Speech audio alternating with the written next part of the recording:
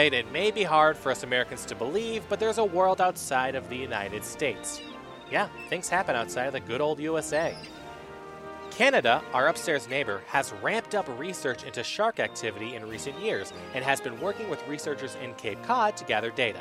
I wanted to know what sharks are up to in Canada, so I spoke with Heather Bowlby, lead researcher at the Canadian Atlantic Shark Research Laboratory at Fisheries and Oceans Canada, to find out.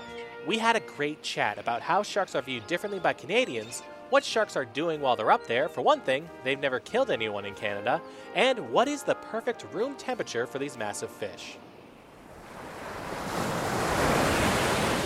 So describe exactly what you do in the world of shark research up there in old Canada. Well, I lead a fairly dynamic program. We're charged with all science questions on pelagic shark species of interest to Canada. And so that can be anything from porbeagle, shortfin mako, basking shark, spiny dogfish, to everyone's favorite, the white shark. Yeah, everyone's favorite. You say shark, you think white shark. Do you think they have egos? Everybody just thinks they're the coolest.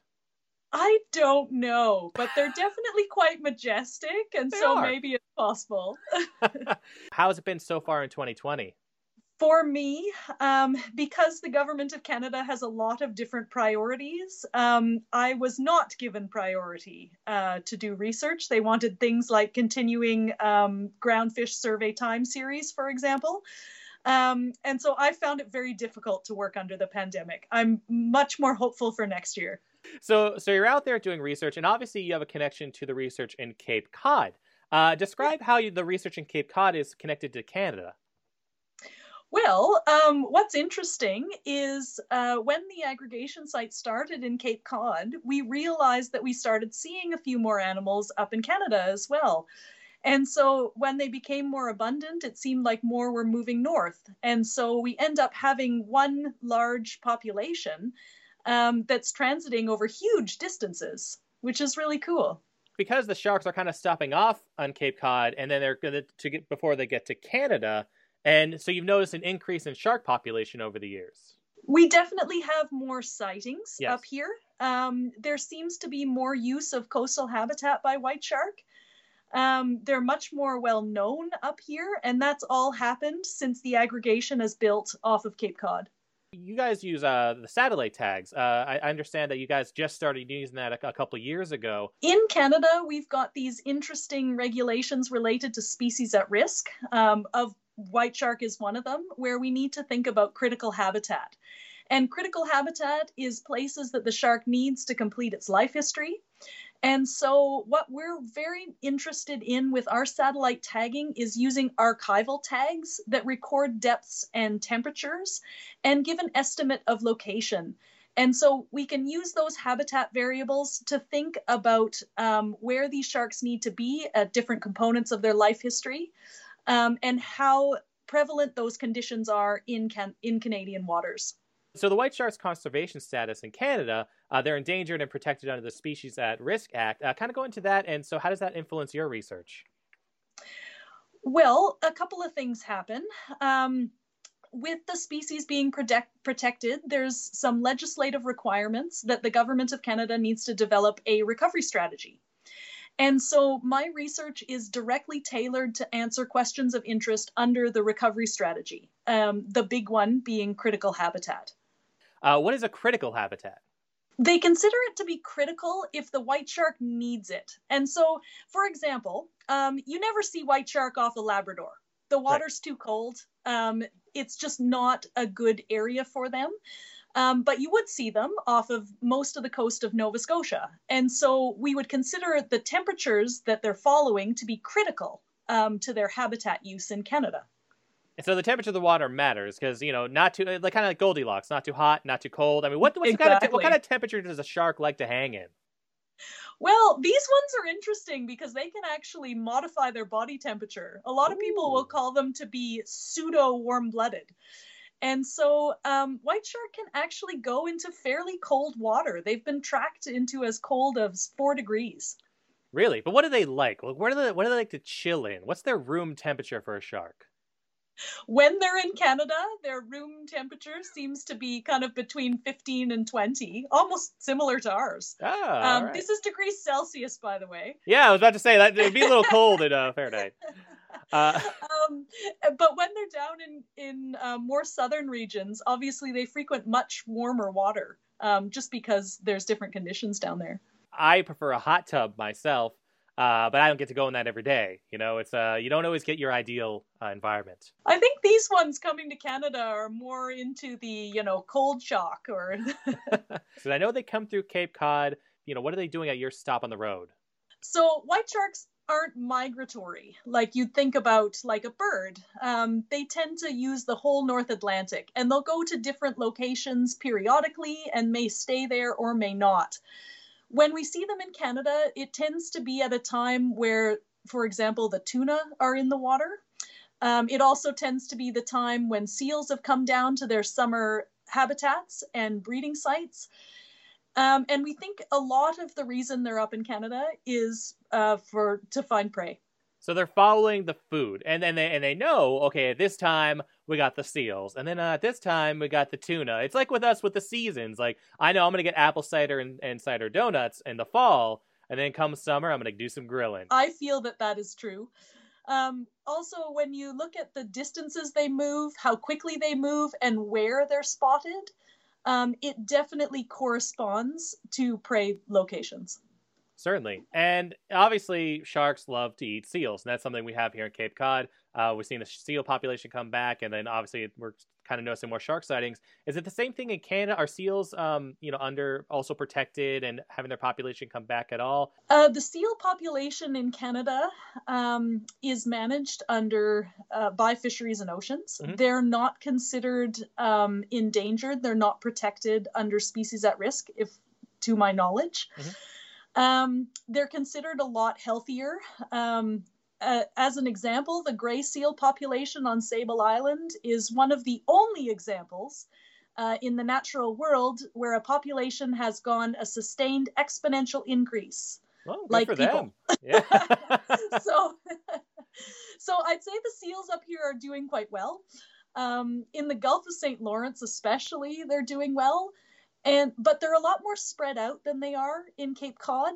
And so that's why I think a little bit that the sharks are moving around more. Right. They're not finding the huge aggregation of seals the same way. Right, because when the meals are spread out, they're not going to stand still and be like, yes, this is my seal buffet. They're going to go around trying to track down the meals. Exactly. They got to work for their bread, What's the big question you're trying to answer right now? We are very interested in the proportion of the population that might use Canadian waters. Mm-hmm. That's a big question, because if we are seeing population increase throughout the North Atlantic, we would like to know what that means for Canada. We're very interested in coastal habitat use and how much time the sharks spend right along the coast versus perhaps in deeper waters offshore. There's a lot of opportunity to eat prey offshore as well as onshore in Canada, and so we expect that would affect their use. But also, Canadians didn't realize we had white sharks for a very long time. They weren't seen, they weren't recorded with any regularity. I think there were a maximum of 3 records per decade since the 1950s. And so now that we know that they're here, we really want a better picture of where they are throughout Canada. And so thinking about the Gulf of St. Lawrence and the Bay of Fundy and off the coast of Newfoundland, and just how regularly are those places used? Was it just because there were more sightings? Were there any concerns about, people having some confrontation with the sharks in the waters? What really brought that on? People definitely think about shark in the waters now. Yep. I've been sent a few photographs, for example, this year of surfers where they've blown up the background and there's a fin in the background. Yeah. And so I think people are a lot more aware. There's been a couple of sightings from kayaks, and that's gotten the people's hearts going when they've told about it afterwards. But in general, I'd say that it's still very rare. All of these encounters are still very rare. And that's the interesting thing, because in America, I work in news, and when there's a shark sighting, or if there's some sort of like incident with a shark, headlines, a lot of people get nervous and scared and concerned about sharks. But in Canada, is that the same? Whenever there's like anything with sharks, media is like, oh man, sharks, wah! What's the difference culturally? We've had a different scenario in that we've never had a fatal encounter. Really? And so the sightings tend to be very much human interest stories. Oh, I was out in my boat and I happened to see a white shark and it was really cool and really interesting. And so there tends to be a lot of, like I say, just human interest surrounding the sightings and interactions. And I'd say a bit less fear. Right. With some of the media out of the States, that is changing a little bit. Right. Just because more people are considering the fact that they're up here. Any reason why there's less shark? There hasn't been a shark attack up there? Is there just less swimmers? I don't know. Like, why hasn't there been any attacks? Honestly, this would be purely speculation. Yeah. I think it does speak to the relative number of them up here. I think that it's different, that there's definitely an aggregation site in and around Cape Cod versus up here. The animals are moving around. They're not as localized in one area. Right. There are definitely less people in the water, and less people who are splashing on the surface of the water. So fewer things like swimmers. There's a lot more use in boats, in kayaks and larger boats, which also would reduce the possibility of an interaction, I'd say. But you can't discount that there's an element of luck as well. Certainly. Well, and I mean, Canada, you guys got a ton of lakes. Like, why go in the ocean when you got all that lake water? And then, as far as I know, sharks aren't chilling in the lakes. So that way, you guys just hanging out in the lakes. You're like, we don't need that ocean. Let it stay salty over there, Oh, that's almost, you can't say that. I'm from Manitoba. I came to the ocean specifically. It's the best place ever. So the ocean is the best place. Who needs all those lakes, Is there a concern amongst the population that, because there's more shark sightings, and if there's going to be more and more, is there a concern that maybe the population is going to get high and then there is going to be problems in Canada? The possibility has definitely been raised. Yes. There's a couple of local groups, some of the surfing organizations, for example, who are interested in more coastal monitoring. There's been a lot of discussion, I think, surrounding our current monitoring networks and how we could use them to better understand shark movement. But this also ties into the proportion of time coastally versus in deeper environments, because obviously coastally is where we'd expect interactions with people. When we're talking about their ecosystem, and obviously it plays a huge role in ocean life to protect their ecosystem. And does some of your work kind of influence that as well, and like looking at how we're affecting their ecosystem and how that's affecting populations? I would say that my research is more focused directly on white shark ecosystem interactions. Yeah. For example, we're looking and developing a new project specifically on predator-prey and how seals change their behavior in the presence of white sharks, and how white sharks might change their behavior in the presence of seals, as well as looking at some of coastal industries, because aquaculture, for example, is expanding in Canada. And so we're thinking a little bit about how or if white shark interact with aquaculture installations, if the stocking density or the type of species, because most of it is finfish aquaculture, if that might affect white shark presence in an area. And those are all ongoing questions. And now you got me interested. Now, with the seals behaving differently when sharks around, sharks behaving differently when seals around. My first thought when you say that is that a seal would just be like, "Oh, get me out of here!" Like just like me if I saw a bear. But any findings from that or anything interesting from your research? We're right at the beginning, so unfortunately, I don't have anything to share. And COVID's getting in the way of my curiosity again. Exactly. Oh my gosh! But what are some interesting findings that you've had from your research? Obviously, you're into the sharks, you're into the data. I love data nerds. Yep. But like, what have you discovered that you've been like, oh, this is crazy? Well, one of the more surprising things from our tagging was the proportion of time that animals spend at the surface of the water column. Mm-hmm. So, for example, white shark can move through the top 1,000 meters of the water column. They can dive extremely deeply. And what we found interesting was they're spending almost 95% of their time, at least while in Canadian waters, in the top 50 meters of the water column. And you can say, okay, this makes sense from a predator-prey perspective, but what's doubly interesting about that is just how rarely they actually break the surface, that they're in the top 5 meters of the water column. So a lot of the times that we're thinking of where animals are or what they're doing, they're just below our vision, but they still might be there, which definitely affects how we think about coastal monitoring and how we think about critical habitat.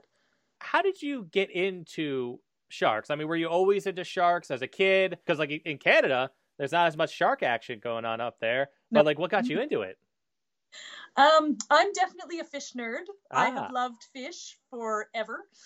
But honestly, what got me into shark research was math, because I'm very interested in species at risk.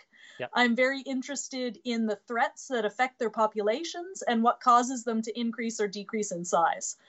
And through a very convoluted path, I went through a lot of salmon research, and that's actually brought me to sharks because, surprisingly, a lot of the questions are similar. Interesting. And now, what's the math looking like for sharks right now? Is the math good? Is the math bad? I'm not a mathematician, but like when you're looking at like the future of shark populations, where's the math at? Well, if you want to talk simulation modeling. I am always down to talk simulation modeling. Hit me. The most recent trend analysis in the North Atlantic suggests the population has doubled since the 1990s. Interesting. If you use a simulation model to think about whether or not that level of increase is likely based on what we know about shark biology. So when they mature, how long they live, how many pups they have, we would say that level of increase is extremely unlikely for white shark in the North Atlantic, which is interesting in this perspective that it speaks to the trend analysis indexing in distribution. So it's not only abundance.